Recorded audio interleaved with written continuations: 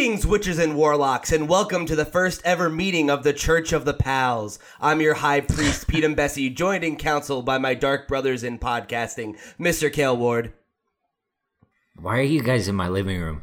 I moved to Greendale specifically to get away from you. It's late. Get out. I'm going to bed. Dark Lord, so you might want to stay on for this one. And Mr. Marco Cunalata. I just followed kind of Kale, so I'm in Greendale. And now you're a witch. Or a and warlock. I'm a witch. Warlock. And our esteemed guests visiting from the Church of the Nerd League, Miss Gabby Von Welly and Miss Rachel Conrad. Hi. Hello. I'm not too far from Salem. We've always been witches. I'm very far from Salem. Well, we have brought the coven together here tonight to discuss the first season of The Chilling Adventures of Sabrina over on Netflix. So, Rachel, since this is your first time here on a Pals podcast, why don't you start by giving your spoiler-free impressions of season 1? I enjoyed it a lot. I like the fact that it was a measured amount of sort of being serious and also campiness. It definitely, I watched the first season of Riverdale and then I bailed. And so it was nice watching. So I think I was expecting more of that sort of Riverdale flair. And so it was nice to have something to watch something that was, its own entity, but still fresh and still an homage to the original Sabrina in certain ways, which I grew up watching and I loved, but was definitely a lot more campy than this. And I will say I liked it too because it reminded me, I don't know if you guys have watched it, but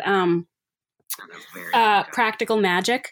There were things in it that were definitely shades of Practical Magic more than like your Hocus Pocus, which I liked as well. So obviously you're clearly a witch expert here. Yes. I would say so. So Kale, you being the biggest bummer on this panel of witches and warlocks, what did you think of season 1? I had very complicated thoughts about the show in general. Why am I not surprised? Well, as a season of TV, I overall I enjoyed it. But I'm also I grew up very religious, and I still am like I guess I would say I'm faith filled. And there were several moments, especially toward the end, where I felt I was trying to do a lot of mental gymnastics to like make things work for me. And we can go into those, later on. But for a horror TV show that has to sustain itself for 13 episodes. 10. Was it just 10? Yeah, it was only 10. God, it felt like 13. I felt like Sabrina did a really good job of building tension and building on to tension.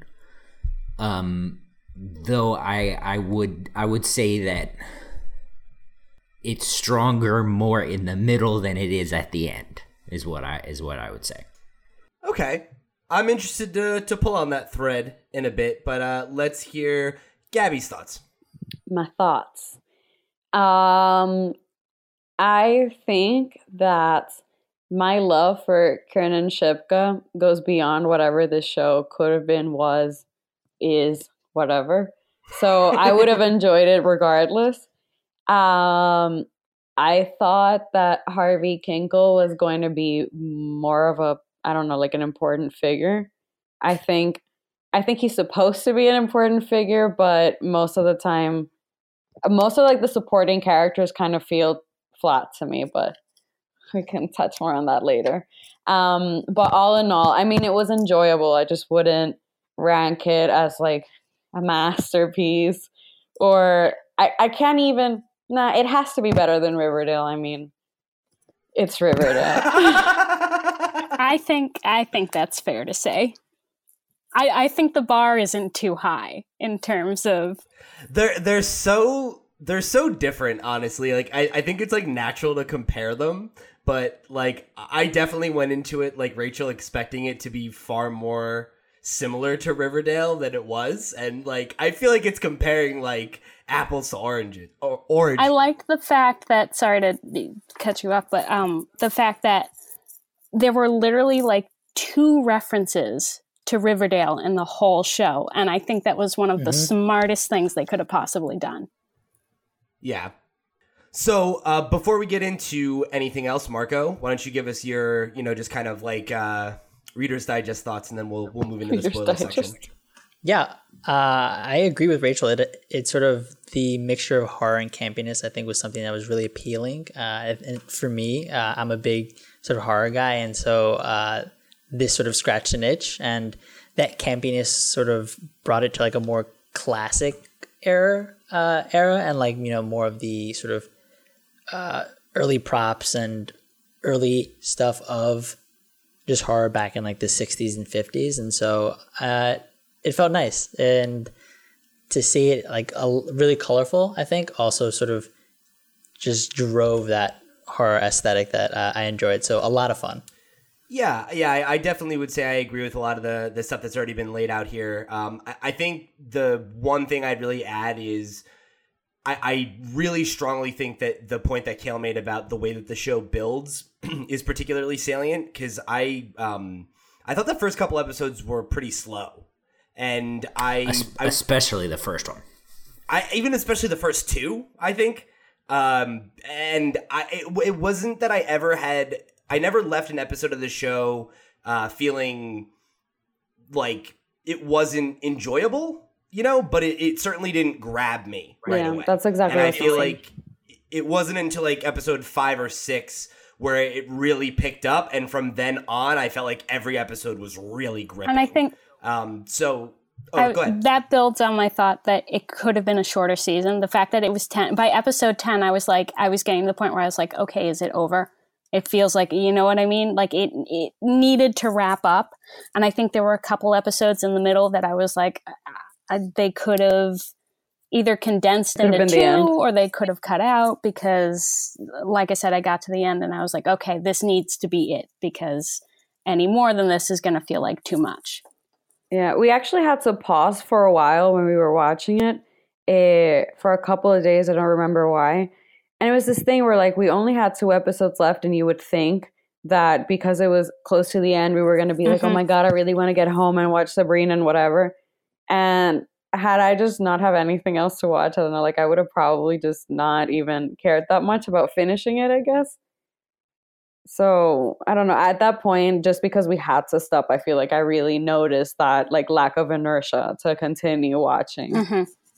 See, it's funny because I felt like that after my first 2 like sessions of watching it, but the last couple episodes I was in it by that point, because I felt like once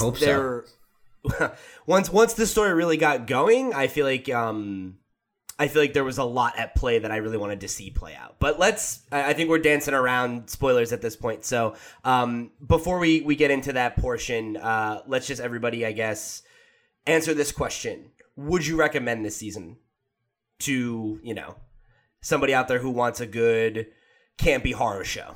Yeah, I would. I mean, if it's campy horror show, then yes. Yeah. Yeah. Yes, but if you're squeamish, heads up. Yeah, I think that's a good disclaimer. I would agree with that. So if you haven't seen, Sabrina at this point, now's your chance to bounce out before we get into spoilers. So hopefully that gives you an idea if you want to check it out or not. Before we get into that portion, let me just tell you guys where you can find the show and show us your support. If you want to go check out some of the other podcasts we do here at the Pals Network, you can follow at the Comics Pals on social media. Find us anywhere your podcast, on any podcast service except for Spotify, because, We just can't get on there yet, but one of these days. And we're also up on YouTube again on a regular basis, so you can hit us up at youtube.com/thecomicspals and catch this and all of our other shows. And we already mentioned Riverdale before. If you are a fan of Riverdale, maybe go check out our Riverdale podcast that we used to do, the Riverdale Review, where Gabby was on a few episodes. So if you need to go revisit Riverdale and find someone to geek out about with it, you can do that. Or if you want to hate watch it, Kale was on the show too. Good summary. So, moving into the spoiler full section of the show, where do we want to start? There's a lot to unpack here. We're going through the whole season. I know we talked about the beginning being slow. Do we want to start there? Can I do a quick gush? Yeah. Everyone's outfits were on point. Yes, yeah. 100%. The fashion was there, and I was there for that. It was really, really cool. All of our outfits were like super cute. Everybody was dressed well. It was awesome. And like the kind of retro vibe to like the town and their style was really interesting. But also, what year is it?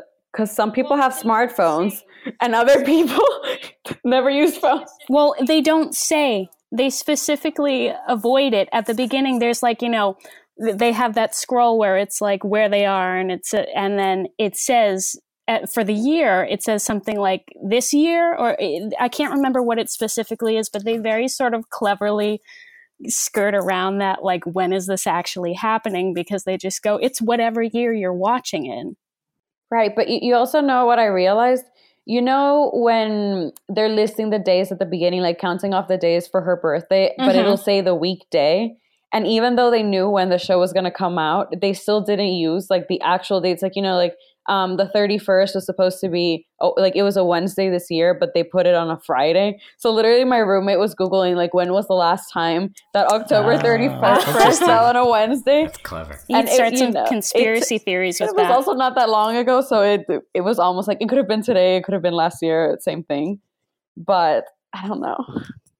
The time really fucked me up. Yeah, I thought it was interesting. It reminded me a lot of Archer, actually, where it has that kind of like, it's a show out of time. Because like Ambrose has a laptop. So I was like, all right, so it's modern. Like this is definitely like no more than 10 or so years ago, right? But like at the same time, everybody has like a classic car and is dressing like it's like the late 70s, and yeah, that's what I was going to say. I feel like it's definitely not the 90s because no one dressed like that in the 90s. I think it's supposed to be in the modern era. It's just like everybody's a hipster.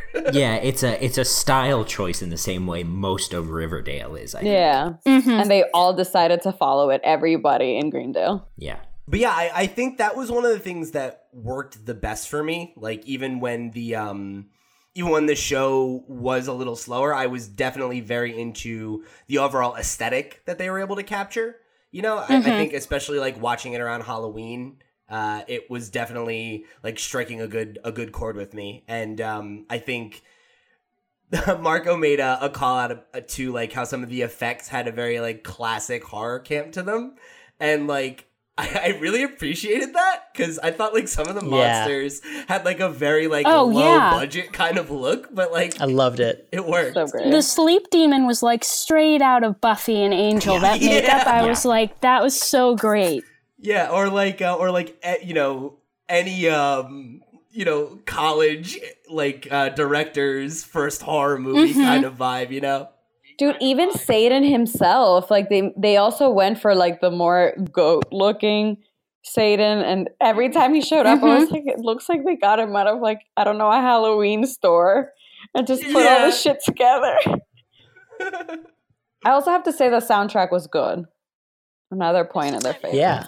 This was my one nitpicky thing, was that when she had her hair, in terms of like style and stuff, her hair change, I know it was like, I loved it, like a call out to the comics and like that's how her hair looked, but when her hair went to white, I was like, oh god, it looks so much better before though. It was like, did. I liked it when it turned white, but I didn't even notice until Harvey. I thought it was funny when Harvey's like, oh, you changed your hair, and I was like, did you? Like I just thought it was weird lighting. Yeah. I mean, I think that what made the look cool was the fact that like the makeup also got darker. So it wasn't just the hair. Yeah. So that worked for me. I liked it. Yeah, her lips, all of a sudden her lipstick, she had dark lipstick, right? She just was went all emo all of a sudden. I did just want to take it back to the soundtrack real quick. One of the things that definitely put this over Riverdale for me was that people only sang twice, so that was really good. And it was still horrible. Like, it was still... I don't understand why they mix human voices this way, because nobody has this much reverb on their voice when they're singing in a building. But whatever, it's fine. Yeah. There was a choir. There's a choir. Yeah. And I remember distinctly going, why does every teen show have to have singing? What is this? But It's the Glee effect. At least it was a choir, because I feel like in Riverdale, they're just like randomly singing at every moment that it's possible to like insert a singing scene. There it is. And it's almost, it's always so much worse in Riverdale because, like, at least in Sabrina, the two scenes were either with a choir or in a church. And both of those are places that are naturally, like, big and have reverb. Not like, oh, we're singing over a shitty PA in a gazebo at the town square. It's like, that would sound like trash and we all know it. Wait till you see Veronica singing outside prison. I saw the clip of that and I was like, I feel like I could jump in now and it just wouldn't matter. I wouldn't have to understand what's going on. I could just pick up at any point and it wouldn't matter. It's because it never makes sense, Rachel. In no episode does the show ever make sense. It doesn't matter how much context you have. It makes no sense. Well, at least they got actors who could sing, too. You know what I mean? Like, the second Kiernan Shipka, I was like, oh, God, they're going to make her sing. And then it turns out she can actually sing and has a lovely voice. And so that was good. Kiernan's the best. Best hair. I got so nervous, though. Okay, I'm not the only one who I was like, oh, God, it's going to happen. They're going to make her sing. Well, because, like, when they first did that, I was like, oh, please don't tell me that her being in choir class is going to be, like, a major subplot here. Like, I really can't take these witch songs. Like, I don't need to hear a bunch of... In a show about people who have magical powers, the last thing I want to do is listen to them sing. Yeah, so thank God on that one. But I agree. I did think that the soundtrack in general was good. It was very atmospheric. And I think, like, in general, they did a really good job of, like, setting the mood, Well, we're on these these random sort of bullshit tangents. Did anybody else think it was weird that they associated the feminist club with witches in a show about Satan?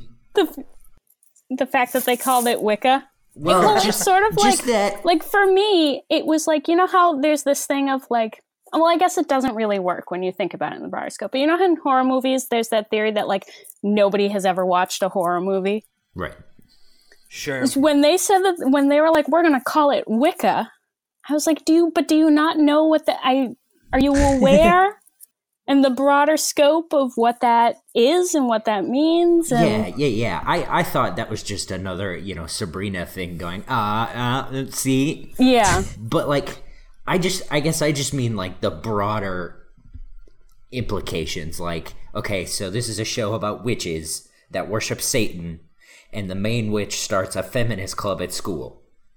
Remember how the main witch, she worships Satan? Yeah, that's what feminists do in this club called Wicca. Kale, that's because witches get shit done.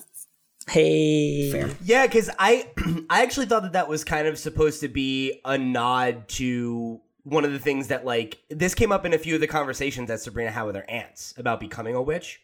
And one of the things that they were saying was that, like, it's a means for women to get power, right? And especially in the past when there were all these different stories of, like, persecution and all these things, right? And then the obvious real world context of, like, what the power structure was like for women at that point in history. I feel like that was supposed to be, like, a nod to the fact that, like, that was kind of that was a thing that at the time the broader reality of witchiness hadn't really been revealed to Sabrina yet, like what the actual signing of the book really meant. That club gets started before she runs away from her baptism and she gets the real look at what her kind of culture entails. Kale's just trying to shit on the show and they don't let him. So sad. I just listen. No, it was just a thing that came up, and I went. No, like I should ask someone who's not me about that. I see what you're saying. I just think that, like, I think in the context of when it happens in the show, I think that's an intentional thing. That, like, because what's her name? Miss Wardwell? Miss Wardwell, right? Like, but the demoness who's taken over her, or Madam Satan. Madam Satan, Lilith, right? All her Whatever. names. She's like a rapper. She's got like 19 aliases. Yeah. But either way, Miss Wardwell is the one who names the club. You know, and I feel like it's a nod to her being like, haha, we're witches, right? And like being a witch is feminist because, you know, like I think that was the association that she was trying to forge in her mind a little bit. Or at least maybe that's what we as viewers are supposed to take away from it. What am I supposed to take away from the fact that Hilda has a British accent and Zelda doesn't? Please, somebody explain, illuminate me. I really thought we were going to get more information about that, and we just never did. Like, she jokes about her being like a British half-wit or something, and I'm like, so what are you? Like, how are you guys like actually related? And also, where the fuck did Ambrose like come from? The thing is, his last name is Spellman, so is there a fourth sibling that is a man and gave the kid his last name? Is this a cousin? Like, who the fuck is this person? I mean, yeah, I think that, like, I don't know, I would imagine that the Spellman family, right, like, had other members. Spellman. Yeah, that we just haven't heard about, and, like, we'll eventually learn about his parents and their connection or whatever, but yeah, I really thought that we were gonna get some kind of nod there to what's my immediate thought was it's got to be like a Parent Trap situation, you know, like yeah. like maybe they have different mothers, like I don't know.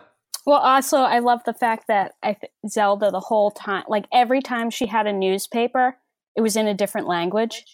I didn't notice that. Yeah, I just thought that was so neat that it was like the last one. I think that's just like world building stuff that they were like, we're going to make it as weird as we possibly can. And why wouldn't she know 12 languages? You know? I mean, she's been alive for however many years. So. Yeah, exactly. And I think that's something that we also have to think about is, right, like they're siblings, but we don't know how old either of we don't know. Oh, that is also true. They were in school at the same time. We know that at least. They are old though, because we know they are pretty old because there's the episode where they start to lose their magic power that makes them look young, right? And they very rapidly start to age. So, and my thought is just like there could be a multitude of explanations as to why she has an accent, right? Like they made the comment of how like witches and warlocks used to all be polyamorous and something else, but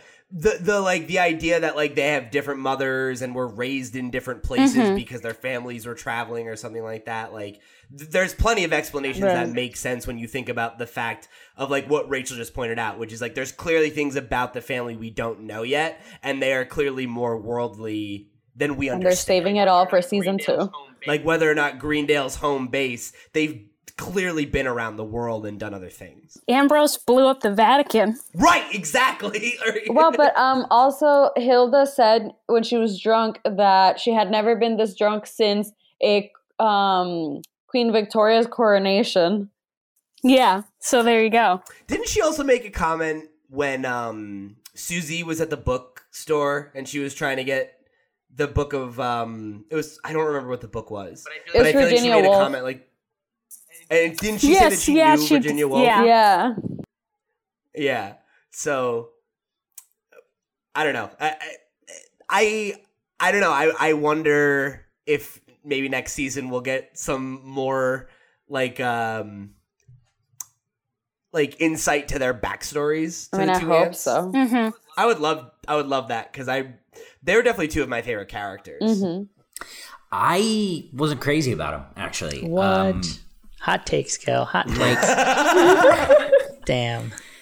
Go on. Like as far as the supporting cast goes, they were obviously some of the strongest, but especially in the beginning, I just didn't feel the chemistry between them at all.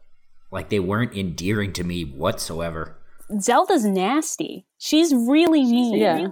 in the very beginning. She grew on me a lot, though. And I also kept hoping there was going to be a Lord of the Rings reference in there somewhere. Like I was looking for it, hoping for something, and sadly there was not that I found.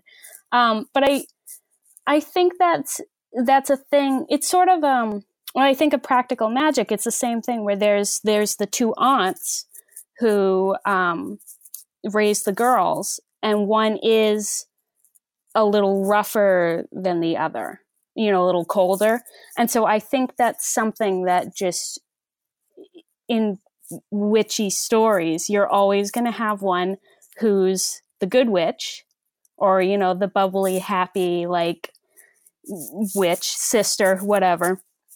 And you're going to have one who is a little colder and more strict and more by the book. And they're going to make that one, most of the time, they're going to make that one grow on you. And I think that's what they did with this show, too.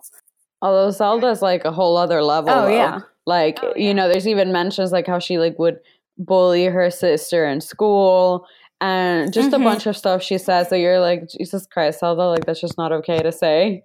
But I think at the beginning she seems to be very sold, into like the whole cult and everything, and she seems to approve of everything and doing her duty.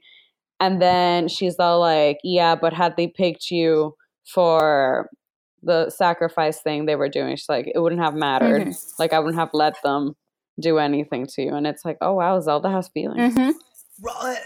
For me, the big changes were in the little interactions with her, right? Because I think Rachel brought up there's constantly this scene of them at the breakfast table, right? And she's always got this newspaper. And in the first couple episodes, she's very cold. She's very removed from the conversation. And particularly after the Nightmare episode where she has that, revelation about her relationship with her sister and how cruel she is to Hilda, and not just that, but I think that is a major turning point where you see her attitude towards her family change. And, the thing that stood out to me the most was when she asks Sabrina how Harvey's doing with his brother, because like before that, her attitude about her mortal life has always just been very removed, right? Like, not that she's actively like necessarily always discouraging it, though she did sometimes, but it was not that anything she was taking an interest in, right? Or caring to like, ask how he was doing and even like to address him by name, right? And then when they decide that they're going to protect the mortals, that's her decision. And she says like that was a very surprising thing for me. Like and she also stopped the dad from punching Harvey. Great. That was also unexpected. Scene, yeah. It was great though. Yeah, and that to me was really what I think they did. I think she's the character that grew the most over the season for me, where like she's such a different person in the beginning, and you see her to your point, Gabby, reevaluate her beliefs and her faith and the way that she behaves, and like I think really changes for the better, and that really made her endearing to me, and aside from the fact that she's also just like super strong and really kind of like badass often, like it made her an easy character to root for even when I didn't like her, but then when I did come around to her, I was like, she's actually one of my favorite characters. Yeah, and anytime that she was doing something that you actually approved of, that she was like, either like defending, like standing up for her sister or her niece or whatever, it was so easy to be like, yeah, you go get them, Zelda, you tell them how it's done, because she just has that attitude. But then whenever she was like kissing that guy's ass, I was like, come on, Zelda, no. Oh God. He's amazing though. Anybody else think he should have been David Bowie? The priest? His makeup was very David Bowie-esque. I hadn't thought about that until now. He had a lot of eyeliner on. Yeah. If Bowie were still alive, he would have played that guy. For sure. He would have played the shit out of that guy. Yeah. I encourage you all to look up this show that's called The Fall, where the actor is a doctor and is completely different from whatever it is that we saw in Sabrina. Just go to his IMDb page. It's literally anything. Wildly different. wildly different. I was going to say, while we're on like specific characters, can we talk about Miss Wardwell? Because I loved her. And okay, isn't she? I'm not a huge Doctor Who fan. She's not. Is she in Doctor Who? Is that her? So yes. Okay, that's what. In the last season, she ends up being another Time Lord. It's like the Doctor's that's what I rival thought. Time Lord, the Master. Because I was watching and I was like, I know her from somewhere, and I just couldn't. She is also in a British. It's sort of like a British Scrubs. Okay. It's called Green Wing. It's probably 10 or so years old now. But she's in it and it's tremendous. I highly recommend it. Yeah, because I think throughout the show consistently, for me at least, she's one of the best characters from going from the moment she has her transformation, all of a sudden she's like the hot teacher and none of them really question it. And Sabrina, they all just like go with it. And it's just all of her snide comments and her, like we were talking earlier, the outfits, all of her outfits, everything they did with her character was like sultry as fuck. It was just I think they got everything about her right. And it was also so frustrating to see her, do her job, because you never knew what exactly she was trying to do. Because it's like, on the one hand, like she's not supposed to like Sabrina, but then she's helping her. And then at some points you're like, oh, she's definitely going to like kill her now. And then she's like helping her escape or helping her do this. Then in the end, it makes more sense. But it's so frustrating to watch because literally it doesn't come clear until the very last 10 minutes when she's giving her speech. That was my biggest issue, I think, with her character specifically, was just that I never knew what angle she was coming from. And because of that, I didn't know how to feel about her doing things. That's what I liked about it, though. Because really? Yeah, I was on board with that. Yeah, Okay. It worked for me, too, because that was the thing. Because I never, ever thought that Sabrina was in like literal danger because of her, right? Like I always felt like when she was on her side, it was never like, oh, she's gonna turn around and kill her or whatever, because she clearly was like trying to get her to do something for the Dark Lord, right? So I was like, okay, this is all her just trying to get her to play into his hand, right? And he doesn't want to kill her, he wants her to be his servant. So like at the end of the day, like I liked her kind of whole questioning her motivation, because I didn't know what her angle was, but also like seeing like what you said, where you could also see her kind of like soften to Sabrina a little bit. And I was kind of wondering, like, is that going to come into play at all? Like, is she actually feeling that way about her? Or, because like in her mind, I don't think that what she's doing is bad, right? Like, she's not trying to hurt Sabrina. She's trying to make her, the most powerful witch in the world. She's pulling the strings the whole time. But speaking of strings, in that episode where she goes to the limbo, there I actually feared at one point, like when the string got cut. Yes. I was like, oh man, like she planned this. Like she definitely wants her to just stay stuck in limbo. Plus her mom was being super weird too. Like, oh yeah, like they took my baby from me and they told me that she was dead, like blah, blah, blah. And it's like, oh man, like everything's just going to go downhill from here real fast. But now also, Wardwell might also be changing her mind about, I don't know if she's going to warm up more to Sabrina or if she's going to start hating her. Because after her familiar pointed out, like, well, doesn't it sound like Satan is grooming Sabrina to rule by his side and not you? And then she just like kills him because she's so pissed off. But I mean, obviously, by the time season 2 comes along, she would have had time to think about that for a bit. And I just don't know if her strategy is going to be like, since Sabrina already likes me, I'm going to kind of team up with her and then take down Satan. Or if she's going to be like, fuck this girl, I'm going to kill her right now. So she can't have like a girl power moment. Yeah, I don't know. I hope she goes for the former, but yeah, that makes the most sense to me for that character. Mm-hmm. To realize that Satan's sort of screwing both of them over, and hey, you know what? The devil's a real asshole. Yeah, you can't prove that. How dare you talk about the Dark Lord that way? Get out of my church, Cal.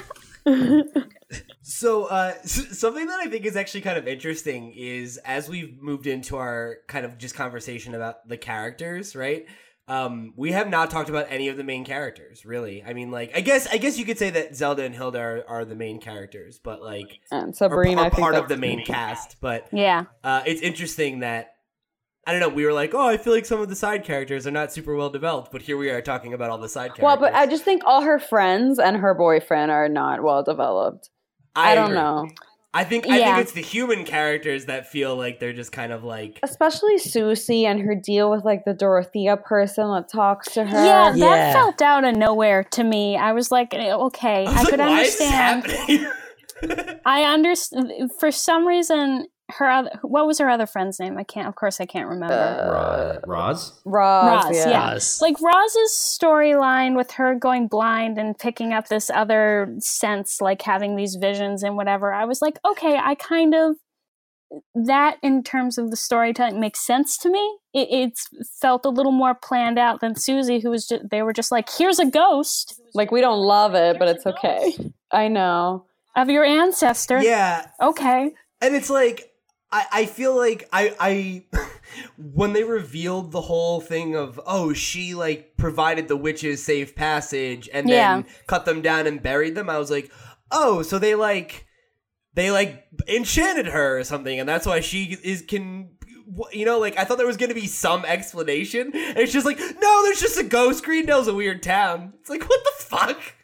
It didn't really work, right? Because like, so when the Red Angel, whatever, it didn't seem to.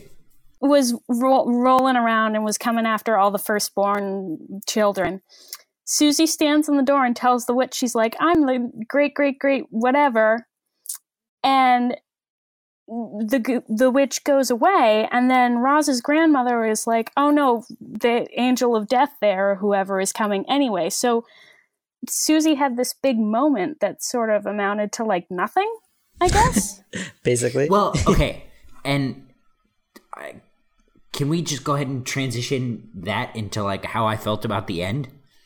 Because sure, that's kind of how I felt about the end. It was just like, so we spent this whole show watching Sabrina say she's going to take on the Dark Lord and she's not going to sign her name in the book, and then she just fucking did. And for no good reason. She just became a witch and is just chilling with the Weird Sisters, and she's making that hot sexy wink at hey, by the way, Nicholas Scratch, that's the name of the devil. That guy is the devil, and you cannot fucking tell me otherwise. Okay, thank you. I was watching this and I was like, how many names for Satan can they put into this show? They say that it might be his son, which makes more sense. And also, I am still confused about that scene. Like, it's like a flashback thing that Sabrina has where she's a baby and she's in the crib. And there's like... And there's two! And she's like the normal baby. And then the other baby has like the goat feet, like the devil. So what if they're siblings? That would be so weird because he really wants to bone her. Just want to put that out there. So my theory for that was that, so you know how her name was already signed to the book and there was like a witness, but then she was also baptized. Right. But then they're like, wait a minute, I thought we already did these. So my theory was, even though I had seen the feet, I thought that one of her, like they were a pair of twins. One was like one that the mother had taken, and one was the other one that the father had taken to get baptized or something, or for something else to happen. And then at some point they got separated. Random theory. Which comes back around to the priest's kids in the end. We circle back around to those two. Mm-hmm. Exactly. Yeah, that's what I think. And then also, if you think about it, the twins and what the mom said about how she went to baptize her baby and they took it away from her. Like they could have taken away the other baby. Exactly. You know? Like she could have gone in with both and then they took one. I don't know. So let's talk a little bit about Sabrina herself. Because we haven't done too much of that.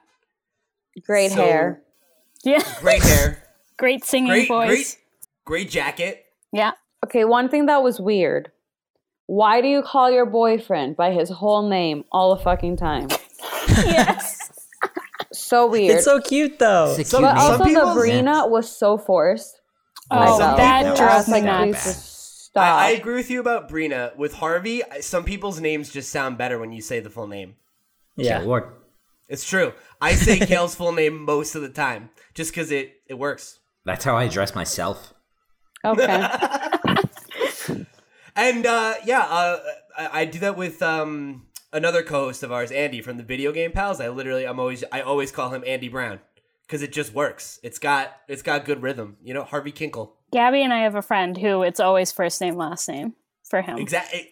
And when some people, that's just what you do. Yeah. So that one Dude, one I'll give you. But they know this friend. Rachel. Are you talking about Matt? No, I wasn't. That's why I didn't say. Oh. I mean, yes, for Matt too, though. I mean, that rule Yeah, also he's applies always to Matt him. Murphy. that's true. We actually say that all the time. Matt Murphy. Yeah. We call him Matt Murphy. Oh, So there you go. I just call him Murphy. Somehow always mentioned in this podcast, I swear, anytime I'm here. Love you, Matt. He's everywhere. Go listen to the Long Box podcast if you want to hear more about Matt Murphy. But for now, Sabrina. I'm editing So- that out. So, one thing that ties into Sabrina's character and towards just the issue that Kel had with the end, I also had a similar issue just because I felt like I understand that the whole, like, Satan's whole plan was that ultimately he's going to corrupt her and get her to his side. But I think they did that at the detriment of her character. And that is why I felt like the end where she does that, like, walk and she comes out and she's part of the school, it just felt so dissonant for me. And it's just like, I did not like this specifically because it doesn't feel like Sabrina. Her whole thing was that she had drive, Yeah. and that got like kicked out of her. Well, And, I think to just add to that point, like, for me, what did it was like when she straight up murdered that girl. Right? Yes. That was so and out like, of character. and like, And was she into had, it? And and never she had- cared that she was like dying afterwards. She's like, I don't care Yeah. that she's puking Yeah. asshole. And granted, she had her plan. She knew what was going to go on. But she fucking murdered that girl. Yeah. And then when it was brought up and thrown in her face later, she was like, ugh, murderer? What do you mean? Yeah. I, out loud, in my dark, alone house went, what are you talking about, stupid?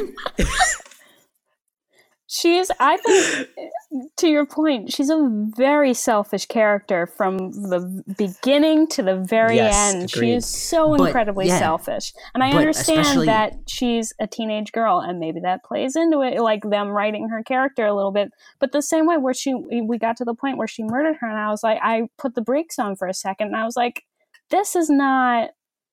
They didn't think this through when they did this. Sabrina didn't Well, think see, it through, that's- and the writers didn't think it through. See, I disagree with that because I agree with you that Sabrina didn't think it through, but I think all the things that you guys are saying are true. But I think that's why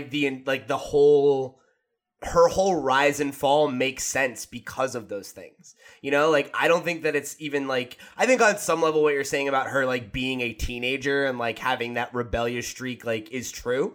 But I think, like, Ambrose literally throws it in her face when she decides that she's going to play God and raise the dead. And he's like, why do you always insist on acting as if the universe should grant you some special privilege? You know, like, I think that's supposed to be how you feel walking away from this, is that, like, that is a wild thing to do. That is a thing that is not, like, I don't think it's out of character for her because at this point, like, we've seen her do things like this. It's an escalation of the behavior that she's already been exhibiting. I mean, it was a fast escalation. Yeah. But going back to her at the end after having her powers and then becoming, like, I don't know, the it girl at school, I do think that a lot of that comes from, you know, they told her, like, once you sign your name in the book and you have, like, all your powers, you're going to start feeling different. And I think that the sad thing is how predictable that makes next season, because it's obviously going to be this thing where first she's, like, symptomatizing, like, all of this stuff from her powers and is just being probably an asshole to everybody and disregarding her mortal friends. and then something's gonna happen to Harvey or one of the friends, or probably Harvey. And she's gonna go back. She's gonna be like, "Oh my god, I'm so sorry," and she's gonna have feelings again. Because I mean, her dad was married to a mortal, so clearly, you know, and like even even Zelda and Hilda have, you know, relationships with humans, you know, like they feel things, they can interact with humans, and there's no way that now she's gonna be like completely closed off to that and then never feel again for anybody who's not a witch. Hilda was making out with knockoff Taika Waititi at the end. Well, and they also, like, again, right, like she makes 2 references to friendship she had with mortals who were famous, you know, like, right. So she definitely, I think like, I don't know. I think, again, that was a thing that they're telling her not to do from experience, not because witches don't actually do that. Because Ambrose has the same conversation with her, right? When she's like, well, why can't I just still, like, be friends with my mortals and stuff? And he's like, you can. And then he gives this very detailed description of what it would be like if you're a being who would outlive, you know, humans, and like how that would affect your relationship with them, which to me made it very clear that he had that kind of relationship with a mortal, watched them die, and then decided he wasn't going to do that anymore. Yeah. Also, if they don't age and stuff, or like age very slowly, how long have Hilda and Zelda been in Greendale with like the same job? Oh my god, it's like Twilight. It is. It really is. That's exactly I would what I was imagine thinking that about. they probably have to, like, you know, eventually they kill off that specific, you know, oh, this Zelda and Hilda are gone now, and then we have to open up a new mortuary or something. It's probably a spell. Like there's some in canon bullshit that's like, oh, we just cast a spell over the town and they don't know. It's fine. It's just never weird for them that we don't age. And also the only time you ever see them is when someone dies. So chances are most people in that town are only going to run into them once, maybe twice. Well, not now. It's different because Hilda works at the weird ass store, and everyone's Hilda dying. totally pieces out at the end. She's like, I'm not going to stay in this room anymore, or this house or whatever. Like Zelda is having a breakdown, baby, just stole a child, baby. and Hilda's like, you know, that's great, but I'm going to my own room because I think I'm going to be having some sexy time with this guy who is for sure like a vampire or some bullshit. So that's going to be fun. Oh, there was like a theory about that because he said that he was the oldest of like 3 brothers, and there's like some folklore thing. Oh, I think it was the 3-headed hound or something. There was some Cerberus? deal. Yeah, it was that. They were linking him to that. Fans of this show. I mean, Go Reddit, so you know. Yeah. Take it with a grain of salt.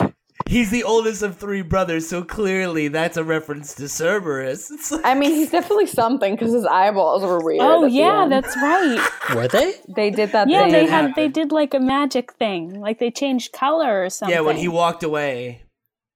Yeah. He was I either think possessed right then or he's a thing. Yeah. Yeah, he's like a vampire or a werewolf or something. Can we quickly talk about Ambrose and how much I love him? How fabulous So he Yes, He's is. an yes, amazing we can. character. The The sass. sass. Wow. And how kind of tragic he is too, which was great. Yeah, it was funny. He very much reminded me of like what Salem Yes. the cat was in the original Sabrina sitcom. Oh you god, know, where you're it's like- right. He's like, I think Yeah. he's the replacement for that.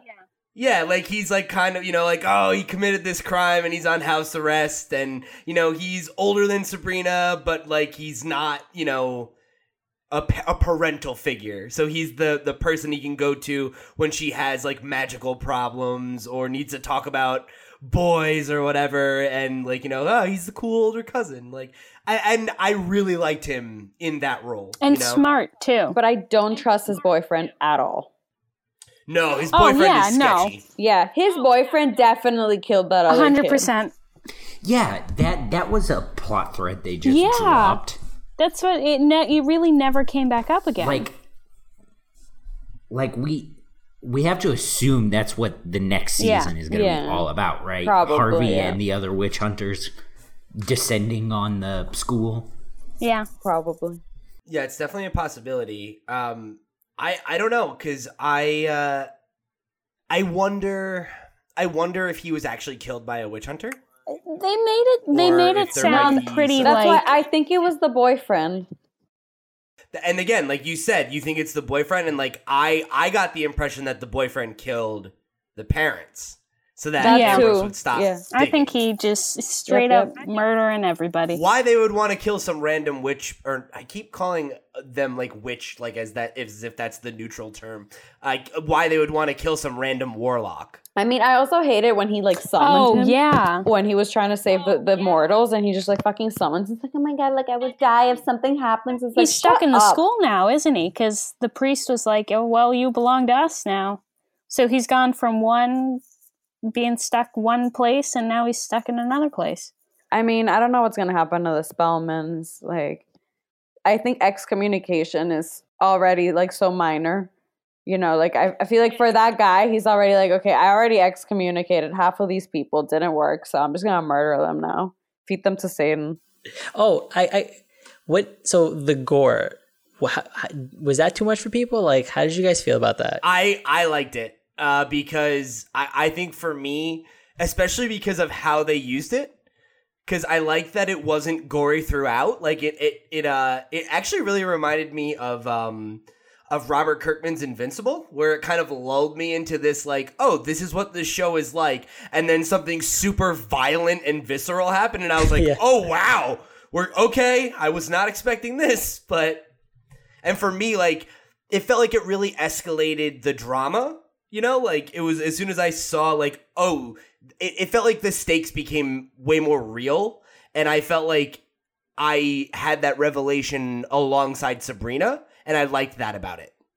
Just to kind of add to what I said about, you know, being squeamish and all of it sort of, I do pretty generally, I like horror, but possession stuff really gets me. Like that's the first Paranormal Activity just killed me. So like with all the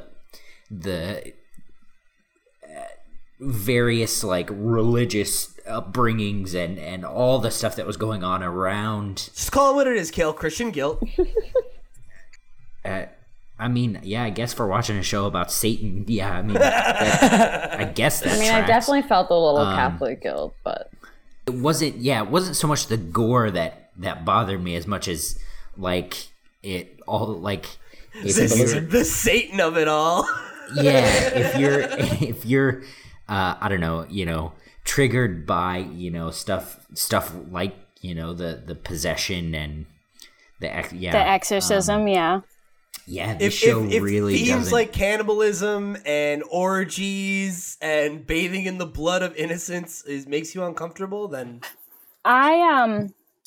I came fresh off of watching The Haunting of Hill House and started watching this.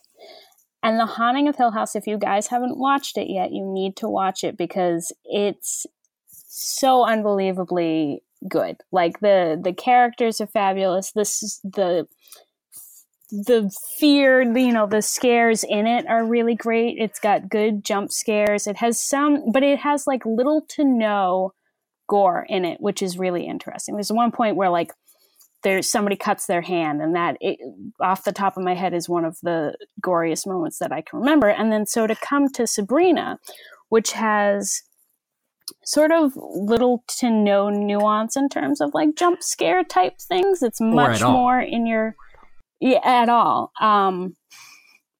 The gore to me, that's where the campy factor really kicked in, because there's so much when you watch, it doesn't bother me. I'm not bothered by that sort of thing. The possession, I'm with Kale, the possessions, the exorcism, that freaked me out a little bit. But when they started with the cannibalism and the fake, the strawberry jam and it looks like, it sort of I don't think of it as horror anymore. Like for me, that kind of gore where it's sort of so over the top and so campy, I think of movies like Shaun of the Dead, where it's like, it's, you know, it's like splurting everywhere, and it's like you kind of laugh at it because it's not, there's no seriousness to it. There's no weight that goes with it. There's no like I'm trying to think of a scene in Sabrina that I would sort of equate, like I guess the Feast of Feasts scenes, right, where she just like cuts her throat and that's it, and they start eating. I was like, it completely took me out of the episode of like the seriousness of what's going on in that episode, and it's so over the top that it's like, it's not, I know it's technically like a horror show, but it's not a scary thing to me. It's not, there's none of that doesn't factor in. Yeah, I mean, to me, like, I don't really find gore to be like scary. You know, it's usually just makes me uncomfortable. And for me, the thing that I liked about its use of gore was that, especially in that moment, right? Like, to me, I actually had the exact opposite feeling where I thought it very much illustrated how serious things were because everybody is so nonchalant about it. And then Sabrina's just watching in horror of like, what the fuck? Like, I'm literally just watching this person just slit her throat and now everybody's just eating her. And like, I assumed we were going to at least cook her, but no, we're going full like zombie style. Just here. raw. And in that moment, we were all Sabrina. Exactly. And that was very much what I liked about it. And I felt like the same way about like the resurrection, right? Like with the throat slitting and everything. It just happened. And it was like there was no fanfare about it. It was just this moment. And then all of a sudden you're just like, okay, like let's see what the ramifications of this are. And I liked that kind of very like blasé attitude towards it, you know, because it was always at a big moment that escalated things, but it never treated it that way. And to me, like that was kind of why her like heel turn at the end really worked for me, because it was like, this wasn't abrupt. This is something that like has been happening like gradually, and it's like all it takes is that thing that really makes you finally cross over the line. And in that last conversation with Harvey, she's like, I feel like it like awakened something in me, right? Or whatever, like an evilness that wasn't there before. And I think that speaks to the idea that was something that was maybe always there and guiding some of these actions, or that allowed her to make those decisions a little more easily than we might have thought, you know, for the Sabrina that we know, or the Sabrina that we knew. So just to wrap things up here, moving into season 2, what are your biggest hopes and fears? That I don't have to do this again? That's your hope or your fear? Well, a little bit of both. You know, Kale, I didn't even really need you to be on this one, so I feel free. You called me. So for me, biggest hope is that they don't deviate from Sabrina's character as much anymore, at least what I found to be her character, because then the Sabrina that came walking out at the end isn't the Sabrina that I sort of wanted to follow or want to. Yeah. And my biggest fear is that, I guess that's my biggest fear. That she might be too far gone. Yeah. Well, my biggest fear is heights. For Sabrina. So no broom scenes. So hopefully you don't have to watch it on a plane. Yes. But mostly my biggest fear is that I think at the beginning of the season, they had like their tone set and whatnot. And from there, it kind of suffers in the same way as Riverdale, where it can't find itself 100%. Like if it's a teen show, if it's a horror show, if it's a gore thing, I don't know, a teen drama. So I just hope that they take like the strongest parts of the show and just stick to them. And we can just take season 1 as a build up to that And if she has to go full dark, no stars for most of the season, then cool. But just like my biggest hope is that they will do that right, and my biggest fear is that they will just fall to, you know, back on stereotypes, and we'll have like the most predictable season ever. You know, it could go real good and it could go real bad.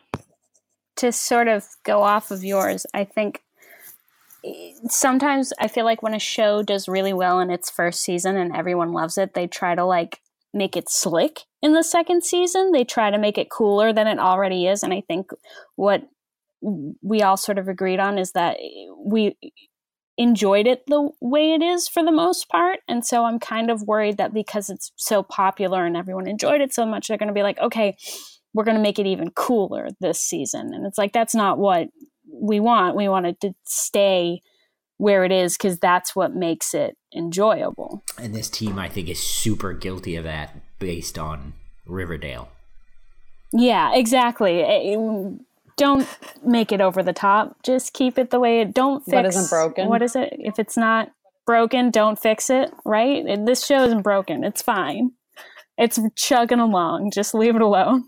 Yeah, my number one hope for it is that it doesn't get a longer episode count.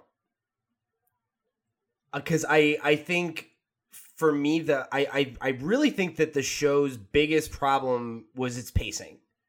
And it's not, I don't think that it's because the show is poorly paced. I think it's because it takes longer than it needs to do a few things. You know, like it's spent a lot of time establishing the universe, right? Of here's Sabrina's human life, here's Sabrina's witch life, here's some of the rules of being a witch and her parents and why she's different and all these things. And now we know all that stuff. Now that we know all the players and all of that groundwork has been laid, I'm really ready for them to just tell stories with the toy box that they've set up, you know. And I think if they keep it at a shorter episode count, like 10 episodes, and we get a nice tight focused season, I think that's going to be the thing that's going to be its biggest strength. And my fear for it is that it's going to fall into the same trap that Riverdale did in season 2, where it had more space than it needed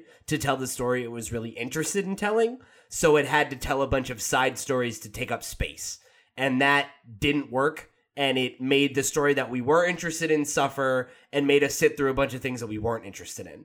And I want to see them keep their laser tight focus on what's going on with Sabrina and her relationship to the Dark Lord and her destiny, as it were.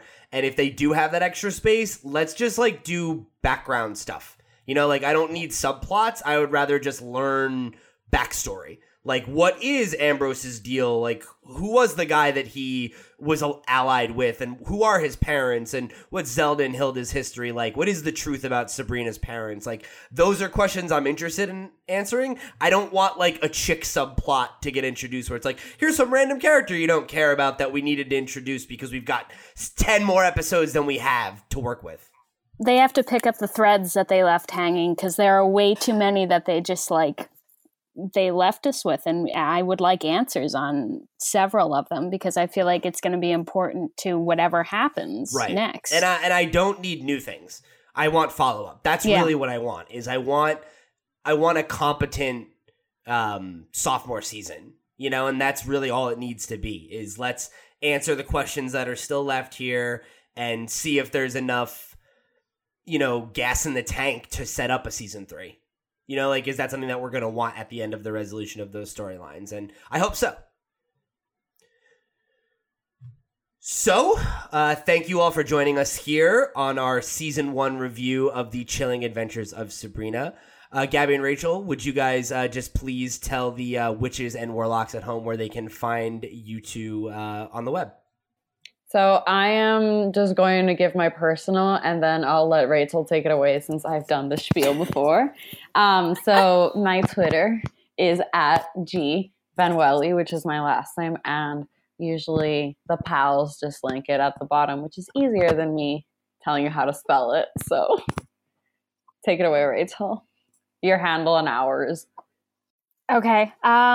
You can find the Nerd League on all social medias. You can find us on Facebook, Instagram, Twitter. Instagram is at the Nerd League. Twitter is at the Nerd League as well. Facebook, you can just look us up the old-fashioned way on there. And then my personal handle, I'm at Rachel_Conrad, but you have to spell my name right. It's RACHAEL. Plot twist on the A. Mm-hmm. Our platform is thenerdleague.com, where we rant about things, but in the written way. You guys just got a dope new logo, didn't you? Yeah. Super excited about it. Keep your eyes peeled for a little bit of Sabrina content coming there with guest appearances by me, Kale, and Marco. Yes. Yeah. I'll be sending docs for that soon. Sounds good. As for us, you can connect with us at The Comics Pals, wherever your social media is sold. You can also visit us at thecomicspals.com, but there's not really much there for you to do. And you can check out our YouTube channel, youtube.com/thecomicspals. Give us a subscribe if you haven't already. Click that notification bell so you know when these videos go live. And catch us on all podcast platforms at The Comics Pals. And check out all the other cool content we do. If you're a comic book person, we've got our weekly comic book podcast, The Comics Pals, which airs on Mondays. We've got our video game show, The Video Game Pals, which airs on Tuesdays. And then we've also got our Let's Play show, Pals Play, over on the Video Game Pals YouTube channel. So we're all over the web. Go check us out, show the support, and let us know what you thought about Sabrina Season 1 by hitting us up at thecomicspals@gmail.com. And maybe when we do a Season 2 review, we'll read your thoughts in like a year and a half. So with that, we are the Comics Pals signing off. Thank you so much for joining us. We'll catch you all